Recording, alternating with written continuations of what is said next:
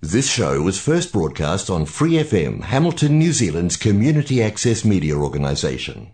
For more information on our lineup of shows and the role we play in the media, visit freefm.org.nz. Good morning, David. Good morning, Brian. How are we going? Not too badly. And how are you going after all the excitement and stuff last week? Tell us about it.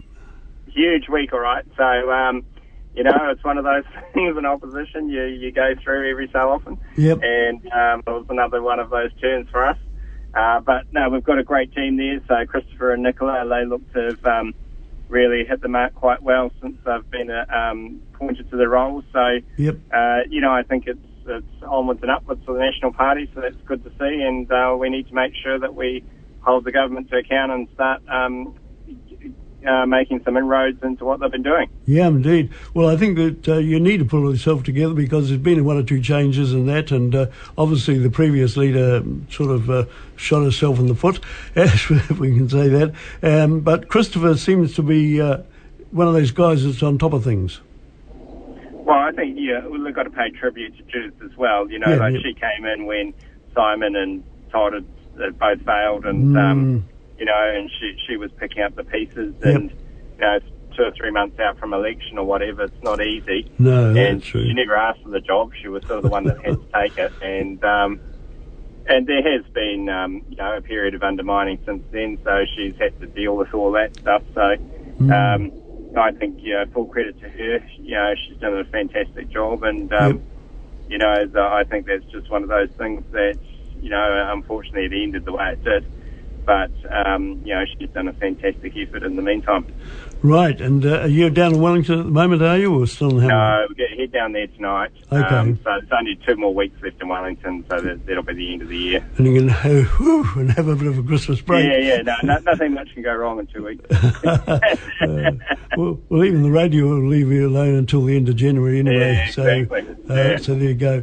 Anyway, Nicola Willis, tell us a bit about her. I don't know a great deal about Nicola. Yeah, so she's from Wellington. She's had a long political career in the sense of working in political offices like John Key's old office, and so she knows the political system really well, even though it's only her second term. Yep. And so she's a list MP from Wellington Central, which is a seat we tend not to win. Yep. So that's Grant Robertson's seat. So 4 children, young mother, very smart, very successful in the housing portfolio. So she's been doing that for the last few months. Good. Or a year or so. And so, she's a good performer, and she's young and she's smart and brings in a lot to the team. So, we've got high hopes for her. Yeah, you would do indeed. Have there been any major changes in the portfolios? I think you were doing transport. Are you still on that one? Yeah.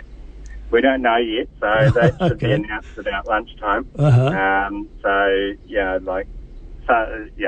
He'll go through a process of probably ringing people up before midday. Yep. And then just putting it out. They put it out as a press release sort of thing. Yep. And, but in the end, whatever you get, you get. It's not the end of the world, and it's just one of those things. You just got to go on, and whatever you have to do, you got to do. Yes, that's always the case, isn't it? And certainly the borders open up now with this local orange. What do you think of it? Well, it's a pretty hard system to understand. I don't quite get it. We're in orange, but Auckland's in red. Go figure that. So, I think you just got to wing it a bit. In the end, we don't know what's going to happen for the next few months, and there'll be patches, I'd say, during the Christmas holidays where it'll get bad in certain areas, and they'll have to look at what they do in that situation. Yeah. But it's all the unknown for us, so you can only really go off what you're seeing overseas, and that changes by the day with different variants and depending on the vaccination rates. But generally, New Zealand vaccination rates are up there now. They're going well. So, so effectively, if anything does happen, it should be at a minor level, We might get the Omicron coming in, of course. That's a possibility, isn't it?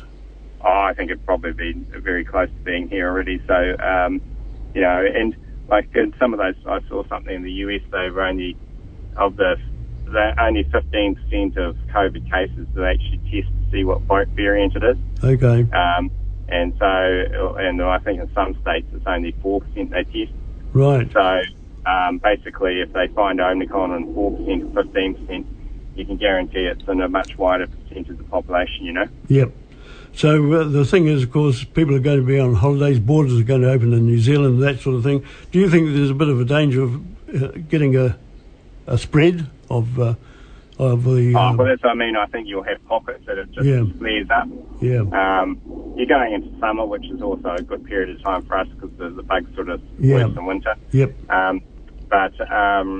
You know, I think that you just have to accept that, and if there is an outbreak somewhere, people probably have to, you know, isolate a bit at home and take a bit of care, you know? Yeah.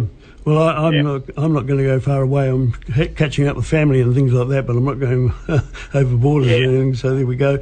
Yeah. The government taking over the local council's water, how do you feel about that? Is it a good idea, or do you think it's a bit of socialism? Oh, total socialism. It's probably communism, actually.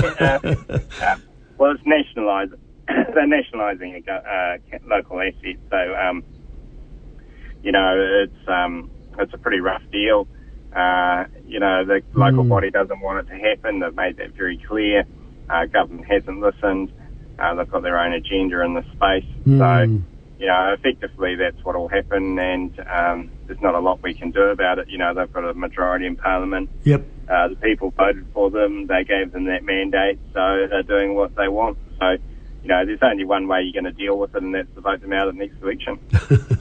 We've got a couple of years for that, haven't we, before the next election? But there we go. And as far as Hamilton's concerned, everything's tickety-boo?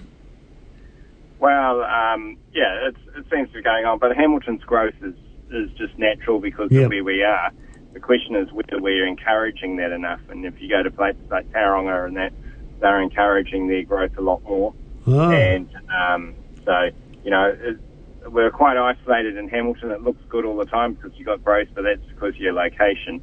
The real question is whether you're actually growing as fast as you could be. Yeah. And you know, the city council needs to invest in infrastructure, not walking and cycling to get that growth, and you're seeing that in other councils other than ours. So, you know, we've been lucky that growth has come away, but I wouldn't say that we've encouraged it or brought it along. Fair enough too. Well, on next week I hope to be talking to Tim, and then the following week, which was the 20th, we'll have you on for a last before you go on holiday. Okay. And sounds good, mate. Okay. Yeah. Well, thanks for ringing in, David. And, okay, no worries, Brian. We'll catch you later. Take care. Okay. Cheers, mate. Bye for now. Bye-bye. Thanks for listening to this Free FM podcast. If you want to hear more content like this, you can support Free FM via Patreon. Head to patreon.com/freefm89 to find out more.